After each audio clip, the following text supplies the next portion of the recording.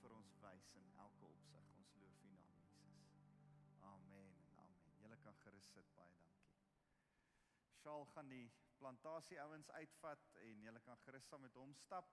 Ek wil 'n plantasie dis ons laaste plantasie vir die jaar, Shaal, en so volgende week gaan ek hom 'n bietjie hier voor laat staan en dan gaan plantasie afskeid neem dan gaan hulle so 'n bietjie afskeidsding hê, maar ons sal nog daaroor gesels. So Shaal, geniet dit saam met die jong mense en mag julle lekker tyd en neem julle Bybels op en blaai saam met my na 'n baie interessante skrif in Handelinge 20. Handelinge hoofstuk 20. Voordat ons daar lees, wil ek vinnig vir jou vra, wie van julle kan al julle Kersgeskenke van laas jaar onthou? Al jou Kersgeskenke. As jy niks gehad het nie, is dit maklik. Maar kan jy al jou Kersgeskenke spesifiek onthou? Ek sien nie baie hande nie. Kyk, kan jy al jou Kersgeskenke onthou? Dis baie goed. Okay? Maar daar's net 1 of 2 van julle wat se hande ek sien. Goed, kom ek vra 'n ander vraag. Wie van julle kan iets onthou wat jy hierdie jaar besonders vir iemand gegee het? Iets fisies, 'n geskenk? Miskien is dit finansies wat jy gegee het, soos wat Alida vanoggend vertel het, dat sy vir daai ou by die robot gegee het. Of miskien het jy iets vir iemand spesiaal gedoen. Steek gou jou hand op as jy so iets kan onthou. Goed. Hou 'n bietjie jou hand op. Steek jou hand op. As jy nie jou hand op het nie, is ek so bietjie bekommerd. En dan is hierdie preek spesifiek vir jou. En dan gaan ons spesiaal met jou gesels. So dan kan jy vorentoe kom en kom voorsit, want hierdie preek is besonder vir jou. Ouens, hierdie wys presies dit wat Paulus in hierdie gedeelte in Handelinge 20 sê. Paulus, dis interessant, hy quoteer 'n stuk van wat Jesus gesê het. Hy sê, Jesus het hierdie gesê. En dan as hy dit sê, dan is dit interessant, nêrens in een van die 4 evangelies is dit opgeteken dat Jesus dit spesifiek gesê het nie.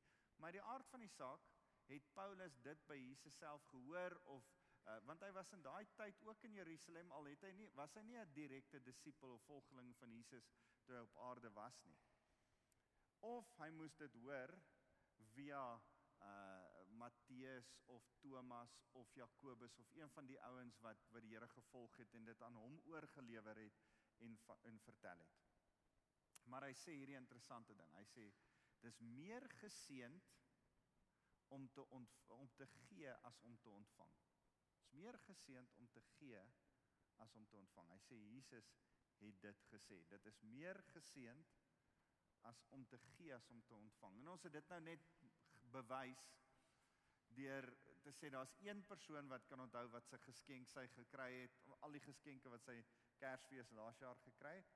Dis makliker om te onthou wat jy vir mense gee as wat jy noodwendig ontvang het. Miskien is daar so 'n spesiale geskenk en as jy baie opgewonde daaroor en maak dit jou hart bly. 10-1 is dit omdat jy daai geskenk vir jouself gekoop het laas jaar. Dis meestal die geskenke wat jou die blyste maak, is die wat jy self uitgekies het en vir jou vrou gesê het, gaan koop daai en sit dit maar by. Ouens, dis regtig so, lees gou saam met my, daar vanaf vers 33, hy sê, ek het niemand se silwer of goud of klere begeer nie. Nou kan ek julle net gou hierdie konteks van hierdie gedeelte vertel. Paulus is op pad Jerusalem toe. En op pad Jerusalem toe is almal besig om vir hom te profeteer, moet asseblief nie Jerusalem toe gaan nie, daar gaan hulle jou arresteer en jy gaan 10-1 doodgaan. Nou dit is presies wat gebeur het. Hy is toe Jerusalem toe, hulle het hom gearresteer en as gevolg van sy arrestasie is hy toe aangehou in Palestina en toe later weggevoer na Rome toe en daar is hy op die ou ende onthoof. So dit het 'n hele kettingreaksie tot gevolg gehad, maar almal waarsku hom en almal is hartseer en almal is versigtig en sê moet dit nie doen nie, bly eerder by ons, moenie Jerusalem toe gaan nie. En hy sê die Gees van die Here dring my om Jerusalem toe te gaan. Dit is wat ek moet doen. Partykeer is daar moeilike goed, maar dis die regte ding om te doen. En dan as hy so verby Efese gaan, dan sê hy Efese is so 'n bietjie een kant toe, maar hy is op die strand by Efese.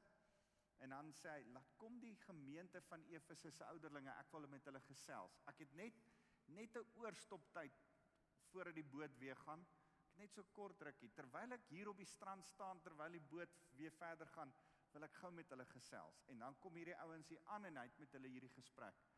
En hy sê vir hulle oor en oor, dis die heel laaste gesprek wat ons ooit met mekaar van aangesig tot aangesig gaan hê op hierdie aarde.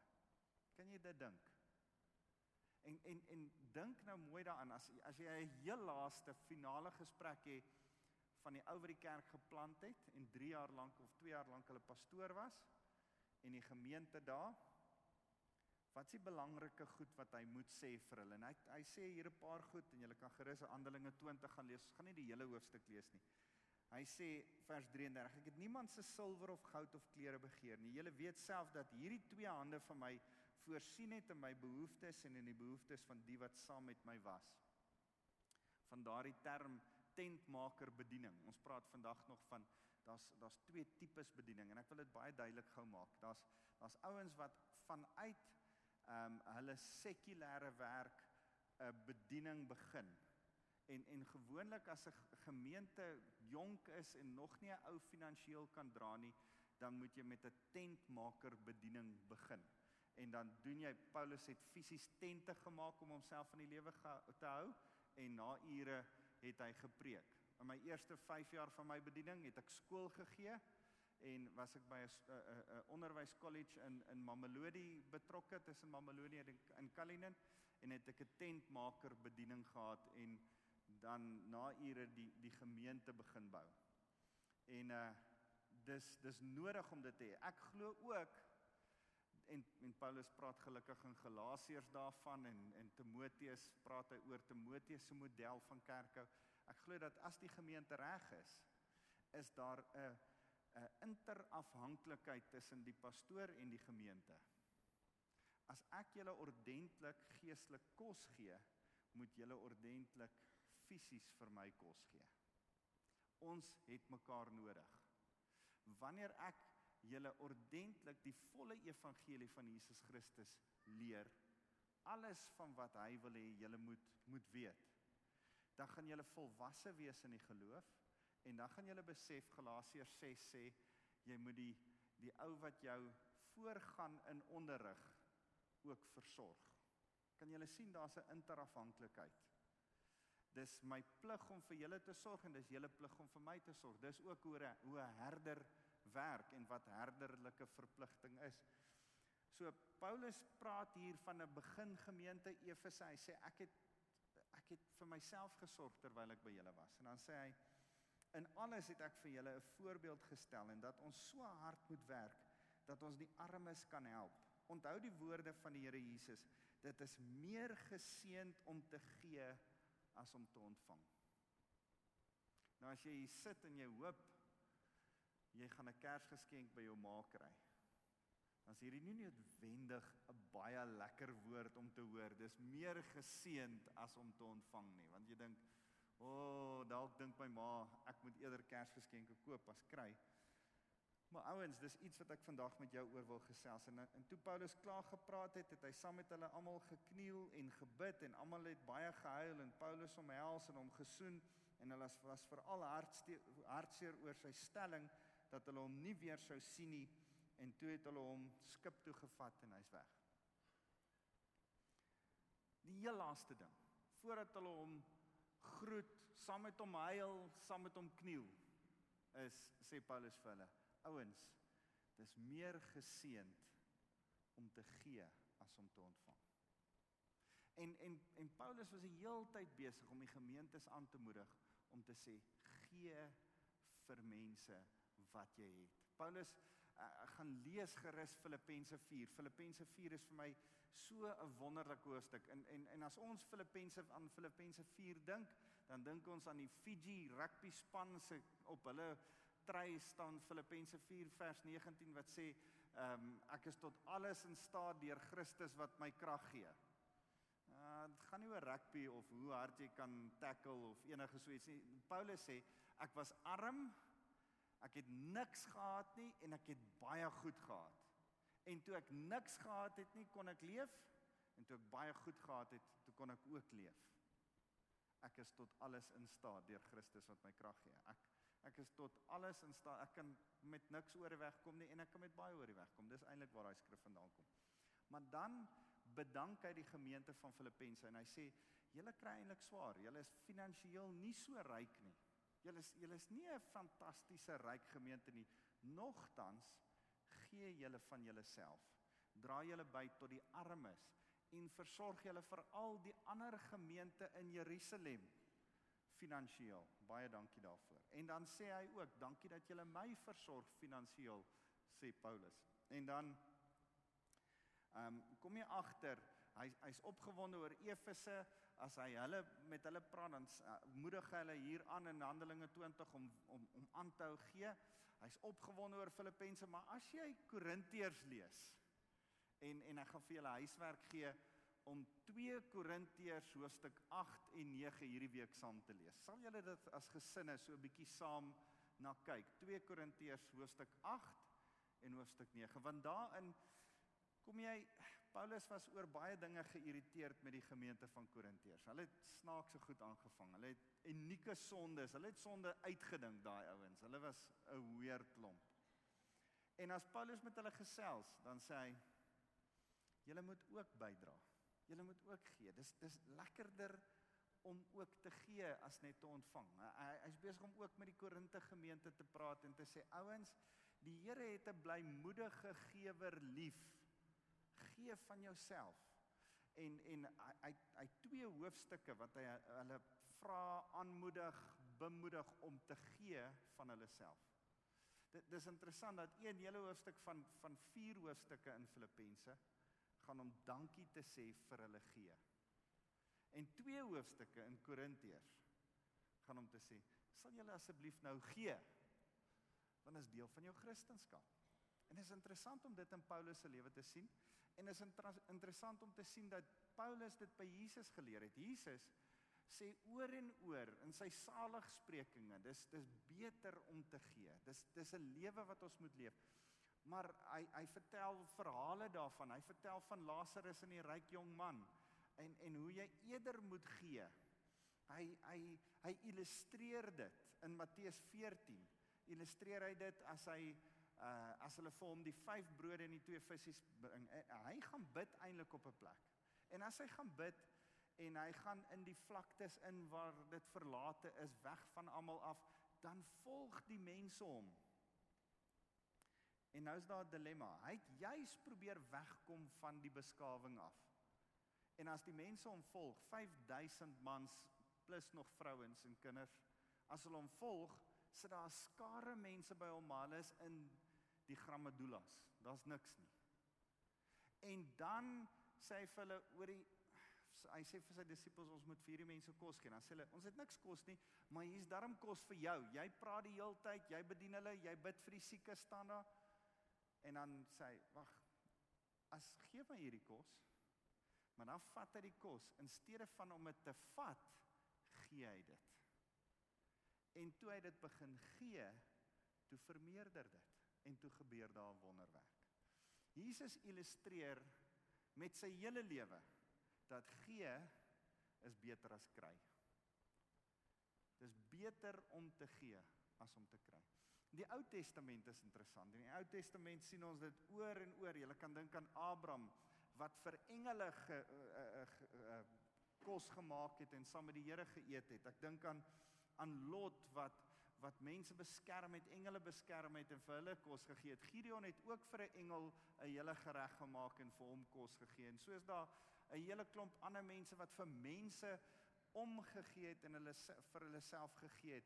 En baie keer het hulle nie eers besef, ek dink aan Rahab, wat nie eers besef het, dat sy gered word deur die feit dat sy mense versorg en hulle oppas nie. Ek dink aan Josef, wat in Egipte was, en die mense wat teenoor hom verkeerd gedoen het, aan hulle weer gaan gee het, en hulle versorg het.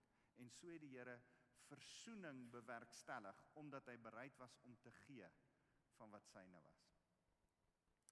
So, ek besef dat hier sulke mooi goed, as ek dink aan Abigail, in die hele storie van 2 Samuel 25 vers 1 tot 36, dan word die storie van Abigail vertel, en dan is Nabal hierdie Noorse man, en Dawid besluit te gaan hom en sy huishouding doodmaak.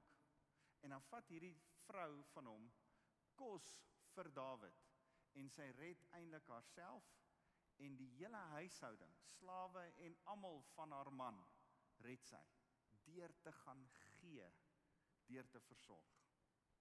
As ek dink aan daai vrou in 2 Konings 17, die weduwee van Sarfat, as Elia by haar kom, dan sê Elia vir haar, dis droogte, daar's 7 jaar droogte, daar's niks meer oor nie. Dan sê Elia, sy vir my 'n bietjie water bring.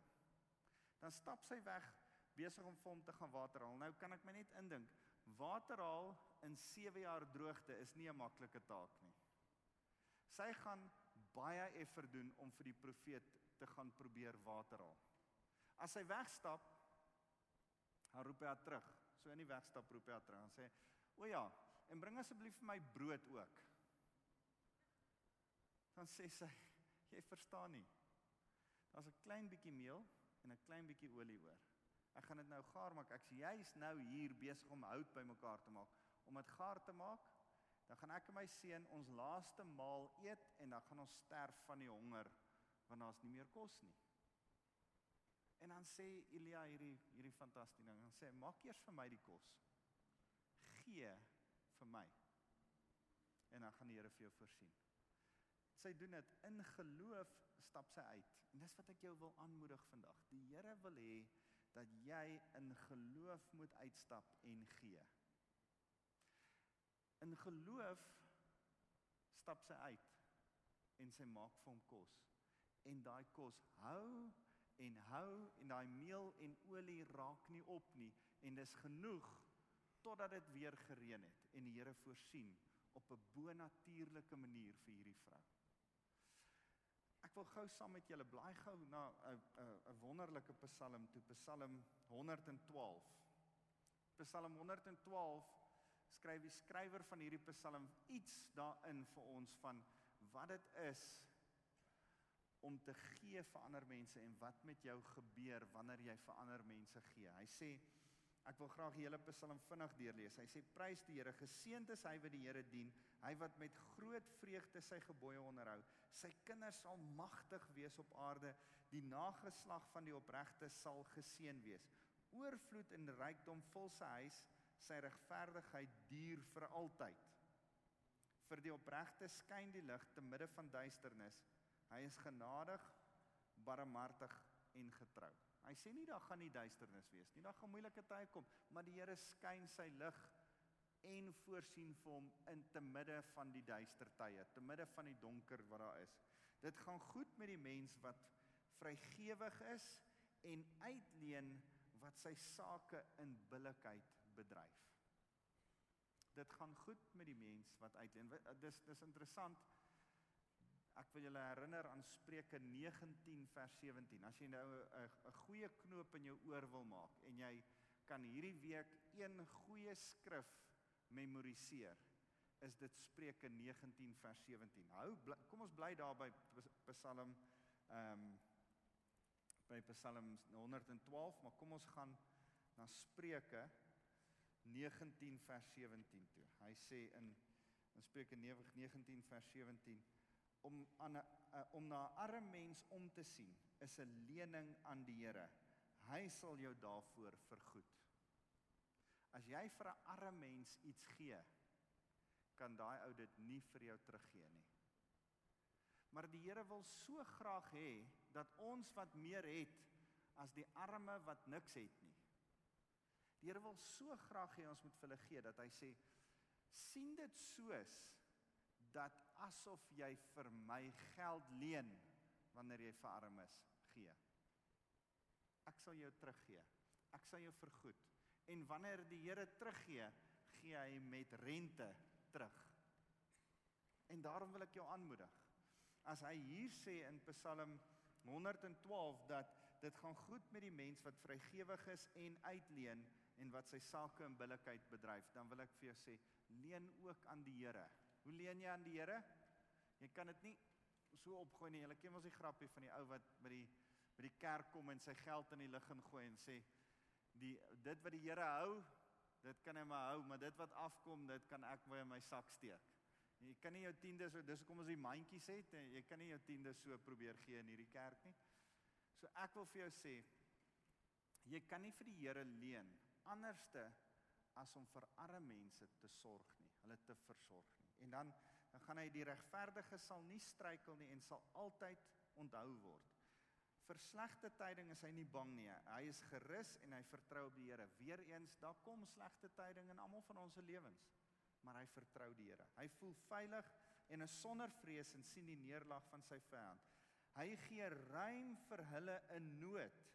Sy goeie dade word altyd onthou. 'n Regverdige man gee ruim vir die in nood. Dan sê hy, die bose mense, hy sê, hy sal aansien en eer ontvang. Die bose mense sal dit sien.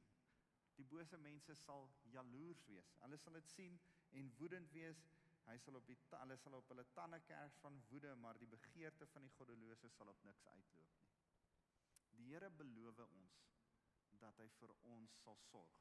Deur die hele Ou Testament sê hy, deel van regverdigheid, deel van reg staan met die Here, is dat ek en jy, wanneer ons met hom reg staan, wanneer ons met hom in verhouding is, Ou Testament was dit 'n hele godsdiens, Nuwe Testament is dit wedergeboorte. Wanneer ek en jy in wedergeboorte met die Here reg staan, dan is een van die goed wat gaan volg natuurlik daaruit, is dat ons vir arme mense ruim sal voorsien, dat ons sal gee, dat dis deel van ons goeie werke. En Paulus moedig ons in Galasiërs 6, daar in vers 9, dan sê hy, moenie ophou om goed te doen vir ander mense nie. Hou aan om goed te doen. En dan wil ek vir julle vinnig net so, in die Ou Testament sien ons dit oor en oor as voorbeelde. Ons sien Jesus dit doen en ons sien Paulus dit oor en oor sê, vra en bedank. Maar ek wil vinnig by julle, saam met julle stil staan en sê, wat gebeur in jou kop? En dink so 'n bietjie aan die wêreld. Die wêreld dink, kry is beter as gee. Ontvang, die natuurlike instink van ons harte is, man, dis baie lekkerder om 'n geskenk te kry, as om een te gee. Besef jy dat als van die Here so 'n bietjie anders te om? Sy koninkryk is heeltyd so 'n bietjie anders te om, as wat die natuurlike instink van dinge is. By ons is daar 'n ding van, as 'n ou jou op een wang slaan, maak reg en kyk of jy hom klip hard kan terugslaan. En Jesus sê, as die ou jou op een wang slaan, draai die ander wang. Daar's 'n heeltemal 'n ander gesindheid in Jesus se koninkryk. Van as iemand jou te nakom en hy doen jou kwaad aan of hy vervloek jou, dan sê die Here, seën die wat jou vervloek. Dis heeltemal anders as jou natuurlike instink hoe om dit te doen. En hier ook, presies hier ook, ons natuurlike instink is om te kom en te sê, man, dis eintlik lekker om persente te kry, want dit is lekker. Maar wat nog lekkerder is, moet ons weet en moet ons glo by die Here, is om te gee. Om vir mense van ons tyd, ons aandag, ons liefde, ons geld, ons kos te gee. Ons behoort vir mense te gee. En as ek vinnig dink, as ons na die natuurlike kyk, en dink dat dit lekkerder is om te ontvang as om te gee, wat gaan met ons gebeur? In die eerste plek is ons selfgesentreerd, selfsugtig, dan begin die fokus 'n bietjie op jou raak, en dan begin jy mis wat die Here eintlik deur middel van jou wil doen. So ongelukkig raak jy eensaam. So 2 weke terug het ek gepreek oor Johannes 15 vers 11, waar Jesus gesê het, ons blydskap sal perfek wees, of ons blydskap sal volkome wees, wanneer? As ons liefde het vir mekaar. Watter tipe liefde? Die liefde wat hy 2-3 ure nadat hy dit gesê het, gewys het, deur sy lewe af te lê vir sy vriende. Die Here sê, hy gee 'n bevel, hy sê, wanneer jy ware blydskap wil hê, wanneer jy regtig vreugde wil hê, wanneer jy hierdie innerlike vreugde wil hê, moet jy kan gee, moet jy kan lief wees, moet jy kan liefde wys aan mense. En ek dink vanoggend, Tannie Lulu sê vir my, the joy of the Lord is our strength. Partykeer het jy krag nodig. Partykeer het jy nodig om te weet, jy staan in die krag van die Here. Die Here is die een wat jou krag gee. Dis nie jou Vitamin B-pille wat jy drink, of dis nie die ekstra Red Bull wat jy gaan drink, wat jou gaan krag gee nie. Niks gaan jou krag gee, soos die feit, dat jy joy, vreugde in die Here het nie. En wat bring vreugde, is om vir mense liefde te wys. En daarom wil ek vir jou aanmoedig, as jy hier sit, en jy het 'n vreugde probleem, as jy 'n joy tekort het, as daar nie blydskap in jou lewe is nie, daar's dalk 'n bietjie van 'n depressie, dis dalk 'n chemiese wanbalans, dis dalk 'n probleem in jou lewe, daar's dalk omstandighede wat jou so te neergedruk raak. Wil ek jou vra, staan op die woord van die Here en begin doen wat die woord van die Here vir jou sê om te doen. Begin vir mense liefde wys. Want die Here beloof dan, dat hy jou blydskap volkome gaan maak, dat hy jou blydskap gaan herstel, dat hy jou vreugde gaan gee. So sal jy dit probeer. Sal jy probeer om vir mense liefde te wys, en dan te ervaar daar's blydskap in jou lewe. Dis wat die Here beloof. En die tweede ding wat ek vir julle wil sê is, ons moet besef, dat om te gee, is 'n geesding. Dis nie 'n vleesding nie. Om te besef dat gee is belangriker om te ontvang. Ons vlees, met alles wat vlees is, maak so, gee. Dis wat jou vlees sê. Dis waaroor die hele ding van ons stryd teen ons vlees gaan, wat Paulus in Romeine 7 van praat. Maar wanneer ons gees dissiplineer, sê ons, weet jy wat? Ek gaan in my gees begin volwasse raak. En om te gee is 'n geestelike dissipline. Here, ek gaan my gees dissiplineer en ek gaan gee. Ek besef partykeer, en ek wil julle weer uitdaag, ons kan dalk later daaroor praat, dat die Here met my begin praat om te vas, om weer te vas voor die Here. En baie keer, as mens vas, is dit nodig om jou kos fisies vir iemand anders te kan gee. Dan skree jou liggaam, wow, wat doen jy? Dis myne. En dan vat jy, en dan gaan gee dit vir iemand anders te. En partykeer moet jy daai dissipline, ek wil jou uitdaag, try dit vir 'n dag, try dit dalk vir 2 dae, om jou kos, fisies vir iemand anders te gee. Jy eet dit nie. Jou liggaam gaan dink hy sterf. Dit is interessant wat mense liggaam doen. En wanneer jy vas, begin jy self stink asof jy doodgaan. Want jou liggaam skree met alles om asseblief daai kos weer in te neem. Maar ek wil jou aanmoedig. Mag dit jou herinner dat hierdie is om te vat is vlees. Om te gee is iets van die gees. Mag jy hierdie geestelike dissipline begin oefen op verskillende maniere, of dit nou jou kos is, of dit woord is. As jy kerk toe kom jy kerk toe want jy kom met 'n gesindheid van ek kom om iets te ontvang. Ek wil kry. Maar die Here sê, nee, gee is beter as ontvang. mag jy partykeer kerk toe kom met 'n gesindheid, met 'n hart, en as jy teen daai trappe so opstap, mag die Heilige Gees jou herinner en sê, hoorie, miskien kom ek kerk toe vandag, nie om iets te kry nie, maar om iets te kom gee. Mag ek vir iemand woord gee, liefde gee, 'n smile gee, 'n druk gee? Mag ek vir iemand bedien vandag? Mag ek daar wees? Verlede week het ons gepraat oor diensbaarheid en vrywilliger wees, en Here, mag ek so aktief wees vanoggend, dat ek myself as 'n lewendige en 'n heilige offer gee vanoggend. Kan ek jou aanmoedig, oefen hierdie dissipline van gee, en kry jou gees om beheer te neem bo oor jou vlees. Want jou vlees wil baas wees, maar jou gees behoort baas te wees. En dan is die derde ding wat ek mee wil afsluit. Gee het langtermynvoordele, terwyl kry om te ontvang het 'n korttermynvoordeel. Dis lekker om iets te kry en dis lekker om dit te hê, maar dink so 'n bietjie mooi daaraan. Wat ook al ek jou gee en jy ontvang dit, het 'n korttermyn voordeel. Maar wanneer jy gee, het dit 'n langtermyn voordeel. Dit bring joy in jou lewe, soos wat ons van gepraat het, maar daar's iets anderste. Ons het in Spreuke 19 vers 17 gelees, dat daar kom net 'n vreugde daarin om te gee. Daar is net, dit het sy voordeel in, maar blaai gou saam met my na Psalm 37.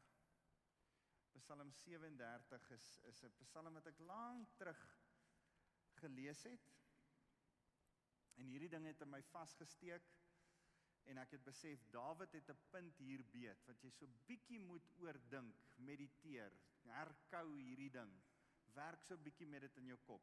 Ek wil lees vanaf vers 25, hy sê, Dawid sê, ek was jonk, en nou is ek oud, maar 'n regverdige mens, wat verlate is, het ek nooit gesien nie. 'n regverdige mens, iemand wat in right standing met die Here staan, iemand wat in ons terme wedergebore is nie verlate nie, behoort nie verlate te wees nie, is nie eensaam nie, het vreugde, het die vreugde ook van mense om hom. En dan gaan hy aan en sê hy, ek het nooit hom verlate gesien nie, of dat sy kinders vir kos moes bedel nie. Hy leen altyd ruimskoots aan ander, en sy kinders is tot seën. Ek het hierdie skrif gevat, en 'n bietjie daaroor gaan dink. En ek wil hê jy moet regtig daaroor gaan dink. Ek wil hê my kinders moet 'n blessing wees vir ander. Ek wil asseblief nie hê my kinders moet eendag ergens gaan staan en bedel nie. Ek het so 'n bietjie 'n geestelike renons in bedel. Ek hou nie van bedel nie, en daarom is ek ook nie 'n voorstander van blikskit of 'n ou ergens, as jy 'n ou wil vir sy bachelors aan 'n paal vasmaak en laat hy bedel nie. Ek het maar dis nou my eie klein issuetjie, ek het nou hierdie ding, ek het 'n geestelike renons in bedel. Vanuit hierdie skrif, as ek hierdie skrif reg bestudeer, dan sê dit vir my, dat wanneer ek hier voor in die straat kom staan en bedel, en vra, dan sê ek per implikasie vir julle, my pa was nie 'n regverdige nie. Dan beledig ek my pa deur te bedel. Maak dit vir julle sin? As ek my pa wil eer, as 'n regverdige man soos wat hy is, wat die Here dien, wat lief is vir die Here, en my in die weë van die Here groot gemaak het, as ek my fisiese pa wil eer, dan bedel ek voor niemand nie. Dieselfde geld vir my kinders. Nou moet ek my kinders leer, ek is 'n regverdige man voor die Here. Die Here sê ek's meer as 'n oorwinnaar in Christus Jesus. As ek in Christus staan en ek staan regverdig, asseblief my kinders, moenie bedel nie. Dit gaan nooit vir jou nodig wees om te bedel nie. Die Here sê, hy sal aan die regverdige gee in oorvloed. So hy sê dit, dat hy aan die regverdige in oorvloed sal gee, dat hulle kinders en hulle kindskinders sal erf. Daar's iets kosbaar daarin, dat wanneer jy in regverdigheid met die Here stap, dat jy eendag 'n boedel gaan hê, waar jou kinders vanuit gaan erf. Daar's iets van 'n generasie wat daar was, wat ons nie laat erf het nie, want daar was nie genoeg om van te erf nie. Daar's iets oor regverdigheid, wat die Here sê, ek wil jou 'n regverdige man maak, wat ek so voorvoorsien, dat jou kinders nog vanuit jou geseën sal word, en dat jou kinders dan so geseën sal wees, dat hulle 'n seën vir ander mense sal wees. Wanneer gebeur dit? Let mooi op, hy sê, vers 26, hy leen altyd ruimskoots aan ander, en sy kinders is tot seën. Wanneer leen ons ruimskoots aan ander? Spreuke 19 vers 17. Wanneer ons aan die Here leen, en vir armes gee. So ouens, ek wil jou aanmoedig, mag jou blydskap volkome wees in die feit dat jy gee. Mag jy kom op 'n punt waar jy sê, ek gaan 'n geesbesluit neem en myself dissiplineer, al is dit nie maklik nie, al is dit so bietjie nie, maar as dit is wat die Here sê, as dit is wat Paulus sê, as dit is wat Jesus sê, as dit is wat die Ou Testament sê, luister, ek gaan gehoorsaam wees aan die skrif, en ek gaan gee vir mense. En dan op 'n punt kom waar ek sê, hoor ek selfs met my kinders, vir my kinders se onthaalwe gee ek. Ek wil hê jy moet besef dat elke keer wanneer jy vir armes kos gee, elke keer wanneer jy vir 'n boemelaar daar langs die straat iets gee, en elke keer wanneer ons praat oor boemelaars of ouens wat bedel, is hierdie kontroversie van wanneer mag jy en wanneer kan jy nie, en party ouens koop drugs en ander ouens doen dit, en pas op, jy kan nie vir daai ouens. En weet jy wat, kan ek jou vra, mag jy 'n verhouding hê met die Heilige Gees hier binne in jou, om te weet wanneer om te gee, en wanneer om nie te gee nie. Maar kan ons maar eerder default na gee toe, en vra Heilige Gees, waarsku my met groot rooi ligte, as ek nie moet gee nie, maar andersins, wil ek 'n gewer wees, wil ek iemand wees wat bless, want dit bless my en my kinders, en hulle kinders na my. Is jy met my? As jy op die punt is, waar jy bedel, besef dat dit iets sê van jou pa, en besef dat die vloek dalk by jou moet stop, en dat jy sê, tot hier toe en nie verder, my kinders gaan eendag nie bedel nie, want ek is 'n regverdige. Here, wys vir my hoe om dit te doen. Dit begin deur ook 'n gesindheid van gee. En ouens, ek wil julle aanmoedig. Ek praat juis vandag hieroor, want ons het vandag 'n fantastiese geleentheid om kos Centurion Mall toe te vat, waar ons, daar's fantastiese projekte, daar's 'n hele klomp projekte, 12 skole se kos projekte wat hulle weer vir hulle ouers wat nie kos het nie, in daai skole kos gee. Daar's weeshuise, daar's ouetehuise, daar's projekte waarvoor hierdie 3 gemeentes gaan kos gee.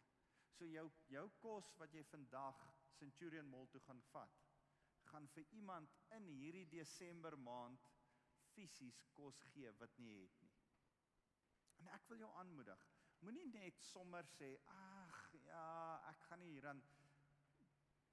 Begin nou hierdie geleentheid aangryp. As jy enigstens kan, ons het gesê ons is so van 12 uur tot 4 uur by Centurion Mall, maar ek wil vir jou sê, as jy enigstens daar 'n draai kan maak, al kan jy 'n halfuur gou kom inloer en 'n blikkies, 2 of 3 blikkies kos saambring of 'n sak meel saambring, wil ek jou aanmoedig om deel daarvan te wees. Hier's 'n geleentheid waarby ons gemeente betrokke is. Ons gemeente gee 3-4 keer 'n week kos deur middel van 'n kosgee skema. Ons kry by 4 verskillende winkels hulle kos wat se expiry date aan is, en as daai kos se datum op die labeltjie klaar verval het, dan moet hulle dit nou weggee. Dan vat ons dit, herverpak dit en gee vir mense wat nie kos het nie, kos om te eet. Word deel daarvan, las by daarin. Daar waar jy is, wil ek jou aanmoedig oor Kersfees. Ek wil jou 2 goed vra. Hierdie Kersfees wil jy as gesin nie saam bid en agterkom of daar 'n persoon of nog 'n gesin is wat nie genoeg geld het om eers enigstens 'n Kersgeskenk te kan ontvang nie. En dan bid julle as gesin saam en sê, Here, mag ons hierdie jaar 'n Kersgeskenk weggee eerder as om te ontvang. Wie vat die uitdaging? Om Kersgeskenke vir iemand te gee wat nie het nie. Om dit so 'n bietjie makliker te maak, ons wil graag Kersdag hier buite op die gras 'n lekker Kerspartytjie hou vir mense wat alleenig gaan wees. Daar's ongelukkig as gevolg van werksomstandighede, as gevolg van familie. Ek besef daar's families wat die mense gaan nou vakansie of nou is jy by skoonma en skoonpa, nou los jy vir ma en pa alleen of vir pa alleen of pa's nie meer daar nie, ma's alleen. En daar's geweldig baie mense wat eensaam is en stoksielsalig alleen op Kersdag sit. En ons wil nie sien dat dit gebeur nie. Ons het agtergekom dat as ons 'n Kersdiens hou die oggend, en dis toevallig 'n Sondagoggend, ons gaan Kersdiens hou saam, en as ons klaar is met Kersdiens, en almal gaan na hulle gesinne toe, en hier's mense wat eensaam hier is, wil ons vir hulle 'n ete gee, 'n lekker partytjie hier hou. Ek wil jou uitdaag, wil jy nie dalk 'n geskenk vir een van hulle koop nie? Ek weet nie hoeveel daar gaan wees nie, ek weet nie hoe groot dit gaan wees nie, ek en Alida beplan nog hierdie hele ding, en ons hoop om 'n hele paar mense te bless op so 'n manier. Maar dalk praat die Here met jou oor iets spesiaal vir iemand spesiaal daar, en vra vir die Heilige Gees, Here, kan ek iemand bless met iets? Kan ek die vreugde hê van gee eerder as ontvang tydens Kerstyd? Here, mag ek die vreugde hê om nie net vir mense geskenke te gee of geld te gee nie. Mag ek die vreugde hê om myself ook vir ander mense te gee. En miskien praat die Here met jou en sê, weet jy wat, jy kan jou gesin 'n bietjie later join op Kersdag. Kom spandeer 'n halfuur met hierdie mense na die diens. Dis 'n rowwe een. Maar ek wil jou uitdaag. Miskien moet jy dit doen. Here, ons wil net so kom sit en vir kom dankie sê vir alles wat U vir ons gee in ons lewens. Here, dankie dat U sê dat U ons so lief gehad het, dat U U eniggebore seun gegee het vir ons. U verstaan van gee meer as wat enige een van ons kan dink om dit te verstaan. Here, mag ons iets van U vaderhart verstaan deur te gee. Here, maak iets van die blydskap, die lekkerte, die gees lekker van gee in ons harte wakker. In hierdie maand wat voorlê, waar die wêreld net praat van ontvang en van geskenke en kommersiële geskenke kry. Here, mag ons 'n ander gees hê, 'n gees en 'n gesindheid van versorging van armes om ons, van care, van omgee, van daar wees van mense wat eensaam is. Here, mag ons 'n ander gesindheid hê en besef om te gee is beter as om te kry. Here, dankie dat U dit vir ons nie net kom sê het nie, maar kom leef het op aarde. Ons loof U naam, Jesus.